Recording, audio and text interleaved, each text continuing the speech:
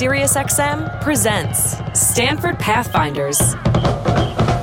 Stanford has 225,000 alumni living all over the globe in 151 countries, and they're some of the most amazing people you would ever want to meet. A show about how the graduates of Stanford University are changing our lives and the world. We'll hear very interesting things from business leaders in the technology sector, but well beyond that, the worlds of politics, entertainment, business, and beyond. Inspiring stories from America's innovation heartland. It's a place where people look to the future, not to the past, where they don't rest on their laurels. Think about the gold rush. Think about Stanford being formed in the late 1800s. And then Stanford was the beginning of Silicon Valley. And the ethos of Silicon Valley is deeply embedded in the Stanford spirit. It's a spirit of innovation, experimentation. It's a spirit of being willing to try new things and risk failure as long as you fail forward. Welcome to Stanford Pathfinders.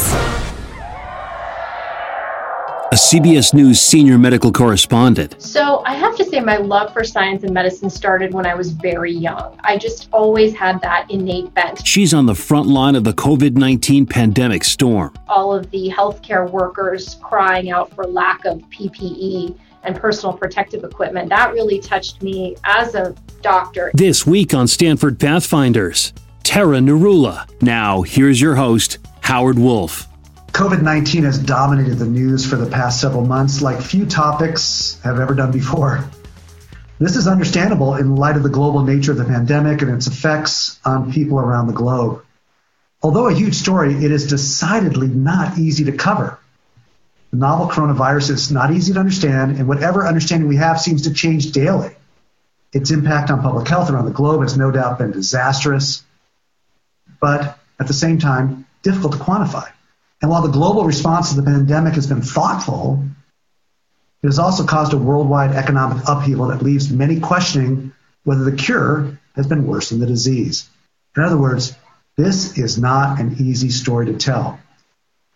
Dr. Tara Narula, today's guest on Stanford Pathfinders, is a key player in telling the story, the medical story of COVID-19. In addition to being a cardiologist and professor, she is a senior medical correspondent for CBS News, where she provides medical opinions for numerous CBS shows and offerings. She is not only on the front line of reporting on the pandemic, she has also become deeply involved in telling the personal stories that lie at the center of COVID-19 and the crisis. She is, in many ways, at the veritable center of the pandemic storm. Tara, welcome to the show. Hi, welcome to you. Thank you for having me. Okay, so let's start with your Stanford story. I love Stanford stories. Where were you living when you applied to be an undergrad at Stanford? Why Stanford? What's your favorite memory? You know the drill. All that stuff about Stanford. So Stanford, those 4 years were probably some of the best of my entire life. And I have to say it was a little bit of an unusual road getting there. I grew up in South Florida, and I went to a small private school, and most of the kids from my school went to the Northeast. So I think I was the first person to go to Stanford from my high school in maybe 10 years. And I have to say the reason I chose it at that time was I visited all these campuses in the Northeast, and then I went and visited Stanford. And when you walk around Stanford, you know, people are smiling and they're happy and they're so warm. And I just felt immediately at home. So it was kind of a no-brainer when I got accepted that that's where I wanted to go. And I have to say it was probably, again, one of the best decisions I've made. And then when I got there, I lived in Lake Log in Naranja. That was my freshman dorm. Sure. And then Flomo. And then my last 2 years were at La Casa Italiana. I was actually the RA in Casa Italiana my senior year. Wow. Now, had you gone overseas to Florence? I wanted to. I actually took Italian for a couple months with the plan of going, and then I ended up not going. So I had a love for Italy. It's in my blood. I'm half Italian, but never actually ended up doing my time abroad. Oh, I love that story. Fantastic. All right. So then after Stanford, you went to medical school at USC, and then did your residency in internal medicine at Harvard's Brigham and Women's Hospital. And you're now a cardiologist and a professor of cardiovascular medicine. So let me ask this question that I love to ask of doctors.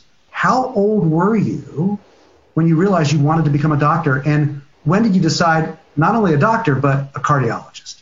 So I have to say my love for science and medicine started when I was very young. I just always had that innate bent. But my father is a cardiologist, and I came from a family of doctors and nurses. And so I would go to the hospital with him when I was very little and make rounds, and just loved that environment, loved seeing him interact with his patients and hearing his stories at night. And so when I was in high school, I actually volunteered in the Department of Cardiothoracic Surgery at the University of Miami, which is where I grew up. And I got to see a heart transplant. And that you were in high school and you got to see a heart transplant. Yes. And it was, at that point I said, this is what I want to do. So when I went to Stanford, it was with the idea that I was going to be a heart surgeon. I wanted to do medicine. And I actually ended up majoring in economics, interestingly, with a minor in bio. And my father, of all people, the doctor, said, you really should think about something other than medicine. It's a difficult life, and maybe you just like it because it's the only thing you've seen. So I actually graduated Stanford and ended up opening a smoothie juice bar in Miami, thinking, well, I'll pursue business. And so I didn't like business. So while I had my little smoothie juice bar in Miami, I took the MCAT and applied to medical school. So I was actually a little bit late going to med school. I took a little bit of a circuitous route, but by the time I got into med school, I knew that's exactly what I wanted to do for sure. But my guess is you still probably make a pretty mean smoothie. I have about 24 really good recipes. The funny story there is that when I graduated Stanford, I had no job. I didn't really know what I was going to do.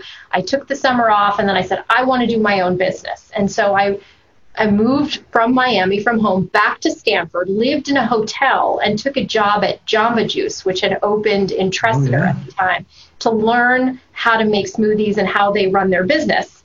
And I did that for about a month.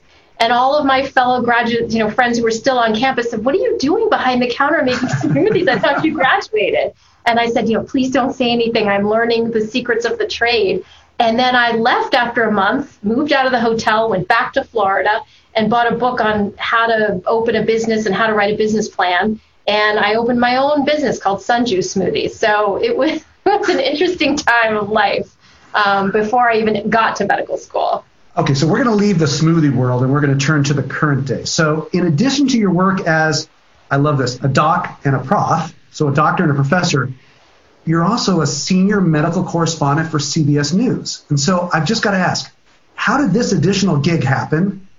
For which shows do you do work? And how in the world, as a cardiologist, a mother, a husband, a wife, and how do you do all this? How do you find the time? So when I was in medical school, I went to USC in Los Angeles. And very early on, again, in medical school, I knew I loved teaching and educating and writing and communicating. And I remember saying to my friends, I want to do what Sanjay Gupta does. And he was really one of the only people at that time who was a doctor on television. And everybody thought I was crazy, and because how do you end up in that position? But I kind of kept that in the back of my mind. And I knew that I didn't want to be in a lab doing basic science, and I didn't want to be doing clinical trials. So this was going to be my road. I just didn't know how to get there. And so when I went to Boston to do my residency, I asked my program director, how do I pursue a career in medical media? And they were really not able to help. They said, we'd love to help you, but we're not quite sure what to tell you to do. So I actually applied for my fellowship in New York City at Cornell in cardiology, thinking I'm going to go to New York. This is the right place to be. And in my last year of my cardiology fellowship, I sent my resume to every single media outlet in New York City and said, I want to be an intern. And the only people that wrote me back were NBC News. And they said, we've never had a doctor as an intern, but we'll take you. You can come and spend time with us. So for 1 year, I worked as an intern at NBC Nightly News. At the time, Robert Bazell was doing their science correspondent. And I learned how they did what they did, how they picked the doctors that they interviewed, how they wrote the pieces. And it was really an invaluable experience. And then when I finished my cardiology fellowship and I took my first job as a cardiologist who was practicing, I basically talked to the PR office at my hospital and said, this is really what I'm interested in. If you need somebody to comment or ever help with stories. And one thing led to another. And pretty quickly, I was doing more and more. And by 2014, I signed a contract with CBS News. And so I've been with CBS since 2014 exclusively. So it would seem to me to be two entirely different worlds. Being a doctor on the one hand, a cardiologist, and a journalist on the other hand, they're so different and difficult to understand how you could toggle back and forth between the two. How does it work? So, what I love about it is, again, I love public health and education. And in my office, I can see 14, 15, 16 patients a day. But with media, if it's done the right way, you really have the ability to reach so many people and help them. And that's what I love about it. And so the same skills that you use in your office or in the exam room, one-on-one explaining, is the same thing that I try to bring to what I do on television, which is really making it personal and reaching people in a way that they can understand and a way that resonates with them. And so, the research required for the media is similar to any research that you would do. You sit down, you review the information, and you try to summarize it in a very palatable and understandable way.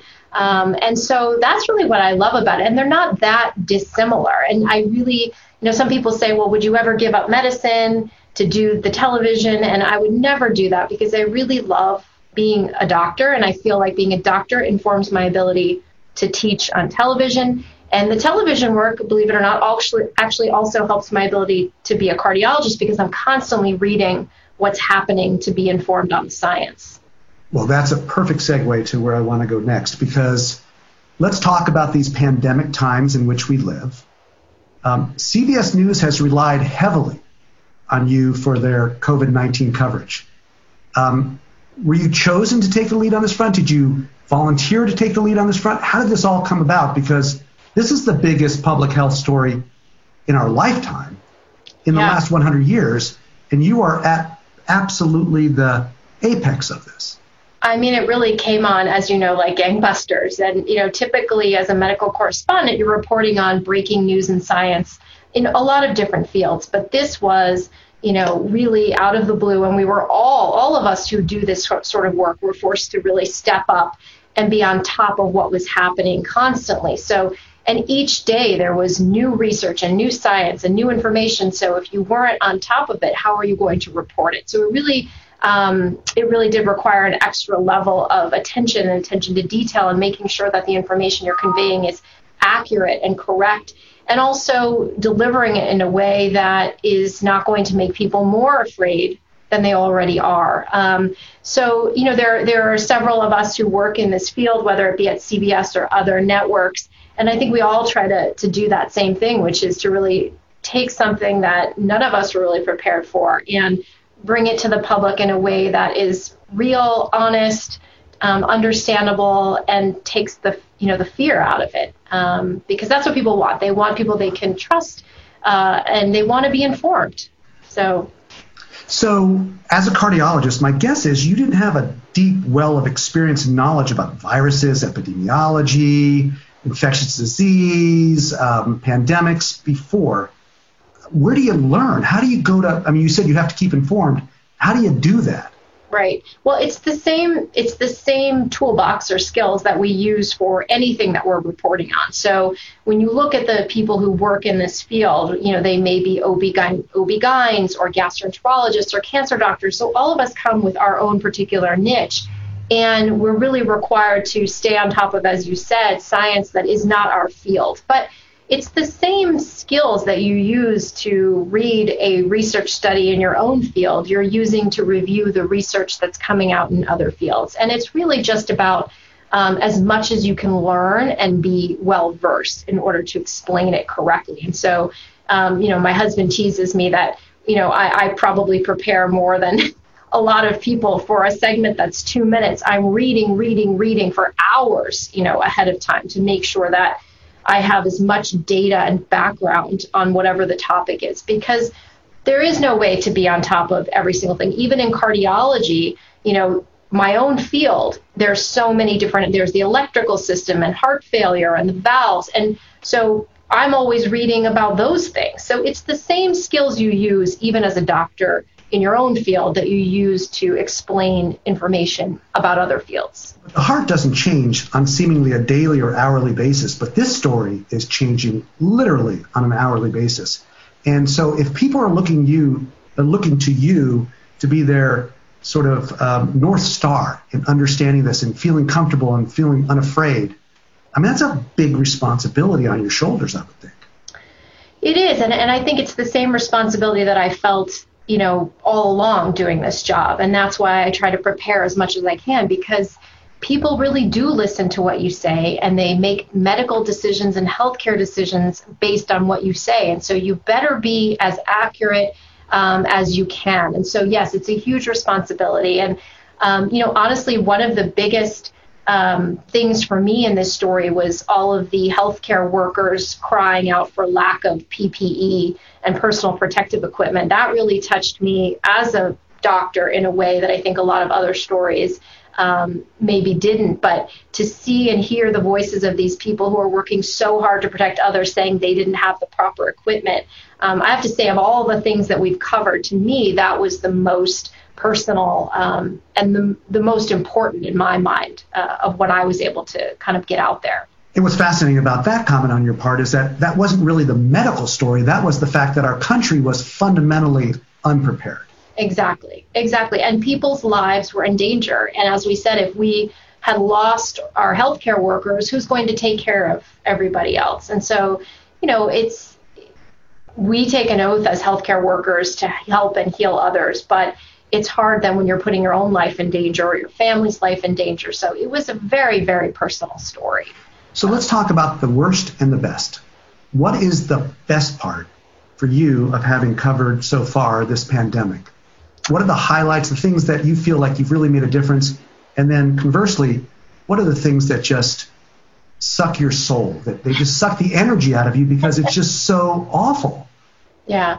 Well, the PPE story for sure was, the one that I think, as I said, resonated and that I'm most proud of us at CBS bringing to the forefront. I think the stories of hope for me are really important too, because we do focus a lot on the tragedy and the sadness, which is there. But I always feel like it's important to show those bright lights or those moments of hope. So some of the stories we've done on people who've gotten better, for example, from plasma therapy or from some of the other therapies.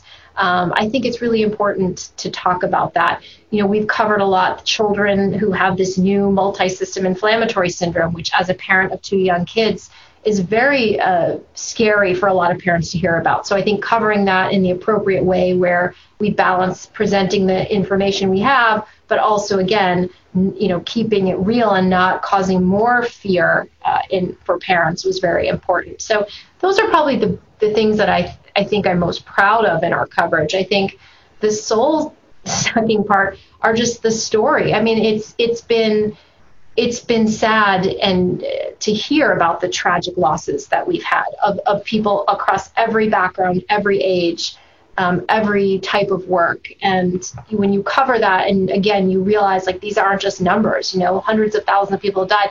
These are people's parents and sisters and friends. There are human faces to every single number. And I think that's the part that's so hard to wrap your mind around. More with Tara Narula, senior medical correspondent at CBS News, talking about the pandemic on Sirius XM. This is Stanford Pathfinders. I'm Howard Wolf, and I'm speaking about the pandemic with Tara Narula, senior medical correspondent for CBS News. There's a tremendous amount of misinformation circulating about COVID-19, how to protect oneself, therapies, will we have a vaccine, will we not, the hydroxychloroquine. I mean, all of these stories are out there. And you're the one that they look to, the viewer looks to cut through, the chaff to get to the wheat. Mm-hmm. How do you advise the regular viewer who may be watching you, but may be watching others or reading, to discern fact from fiction in this most amazing of amazing health stories? I mean, certainly I think relying on sources that we think are the most credible. So the CDC, the WHO, a lot of the societies. So, in my field, the American Heart Association or the American Academy of Pediatrics. So whenever people have doubt, I always sort of guide them to those organizations and say, go to their website, read what they're putting out, read what their guidelines are. So I think finding credible sources of information is hugely important. But I think it's also important for people to understand that we don't always have the answers and we don't always know. And I think in medicine, even in our relationships with our patients, we say that a lot. Medicine is not black and white. There's not always an answer. And I think that's hard. People want to know. And sometimes building that trust in that relationship is also saying that I'm along this journey with you. And what I tell you today may be very different from what I tell you next week. And that's okay, because that's how science works. It's constantly changing and evolving, particularly with something like this. So I think just being transparent and being open and honest, those are really important, not only in the doctor-patient relationship, but in what we do in medical journalism as well. So a friend of mine who is a practicing physician at Stanford Medical Center, put it to me best when he said, "You've got to understand, Howard, there's a reason that we call it the practice of medicine. We don't have it all down, and we're learning as we go." All right, so let's talk a little bit about the politicization of this disease, right? So as we watch the country come back, it's very red and blue state in the nature of the way that areas are coming back. I'm calling you from Stanford, California, where it's in the middle of Santa Clara County, the first county in the entire country to put shelter-in-place program in place. It's very, very conservative here in California as it relates to restarting the economy, coming back. I think we have more people wearing masks than probably any state in the union. But at the same time, there are other states that are looking at this in an entirely different way. How do you separate the politics from the science and medicine when you do your reporting? Well, they're completely separate, and they should be. And I think it is hard to do because our tendency, and a lot of times in the media, is to combine things or try to combine things or make something a political issue. But we try to keep the science separate. These are the facts. This is what we know. This is our best advice based on what we know. And then, if the politics creeps in, that's not hopefully because we're bringing it in. But I do think it's important to try to create that divide, because again, I think that is where some of that trust comes in, is really understanding that they are two separate things. And there really is not a place for politics in the science. But at the same time, science doesn't always agree with itself, right? So you've got remdesivir, right? Which one study says, not so good. Another study says, really good. Another one says, not so sure. So science actually can disagree. Well, that's what we were saying before. I mean, science is constantly changing. That's how it works. That's why we do clinical studies. And so what we thought worked, a year ago, maybe with more research and data, the next year we say something different. And I think a lot of times that's hard for people to understand, and that makes them distrust science, because they say, you're telling us one thing one day, coffee's good for you, and the next day you're telling us coffee's not. Right. And that is difficult, but it's how the nature of research and science works. It is constantly evolving and constantly changing. All right. So now I want you to take out your crystal ball, and I'm going to ask you a series of questions about the future. Okay? So when do you see therapeutics that treat the illness? And, our prayer and hope is that it keeps us from dying. When do you see therapeutics in wide use that mitigate the main risks of the novel coronavirus? Yeah, well, we certainly are beginning to see some of the initial data on remdesivir, and we've also talked a lot about some of these cytokine inhibitors like tocilizumab. I'm sorry, what was that word you used? What kind of inhibitors? Cytokine. So part of the problem with COVID-19 is we talk about cytokine storm, which is this that's the inflammatory storm that a lot of people have that makes them so sick. And so there are drugs that try to quiet that inflammation or that cytokine storm that are being used in patients. And those drugs we're going to be seeing some of the results of that in the next coming weeks and months. So I think by the end of the summer and by the fall, we'll probably have a better handle on what the right cocktail of therapeutics is. And I do think it's going to be a cocktail. Some drugs that maybe target the virus, some drugs that target the inflammatory component of it. I just did an interview yesterday about plasma and kind of what the future of antibody therapy is, whether it's monoclonal antibodies, polyclonal. So I think there are a lot of things in the pipeline, and the next couple months are going to be really key for us developing that final mix of a therapeutic. And is the goal that you have COVID-19, you just don't feel as bad when you have it, and you're not going to die? I don't mean to be so stark about it, but the goal is to get to a vaccine. The goal is to get to herd immunity where enough people in the society have had it that it's very difficult for the virus to then take hold or to develop an effective vaccine. Yeah, but I want to get to the vaccine in a second. Hold on a second. Before we get to the vaccine, though, the therapeutics are to allow you to live through having the disease. Yes, they're buying time. They're buying you time so that if you get infected, we can keep you from dying. We can keep you from ending up on a ventilator. We can get you out of the hospital quicker. We can prevent organ damage from that cytokine storm or inflammation. Got it. So we need the therapeutics for sure, but ultimately the goal is the vaccine. And so you think we'll see a cocktail therapeutics, much like we have for HIV/AIDS, right? Cocktail as opposed to one thing, and you'll see that coming out summer, fall, winter? Yeah, I mean, the drugs are already being worked on. Some are already out there being studied. Some are being in the process of being evaluated and created. But I do think the next couple months are going to be key. And I think by the fall, we'll probably have a better handle on what really works. All right. So I cut you off, and I apologize for that, but we were talking a little bit about vaccines. So everyone is putting their hopes and dreams in a vaccine, but we don't always have vaccines for viruses, right? Look at HIV/AIDS, we don't have one. Epstein-Barr, we don't have one. The seasonal flu, we don't have one. But somehow we're all hoping and dreaming that we're going to find one for this disease. Right. What do you think? I think we will. I do think we will. I think the investment is there from companies, from the public, from the government. I think everybody recognizes the need for a vaccine. And I think it's going to happen. I don't think that the virus is that difficult, that it's the type where you couldn't create an effective vaccine. Because it hasn't mutated much yet, Exactly. And what have you. Exactly.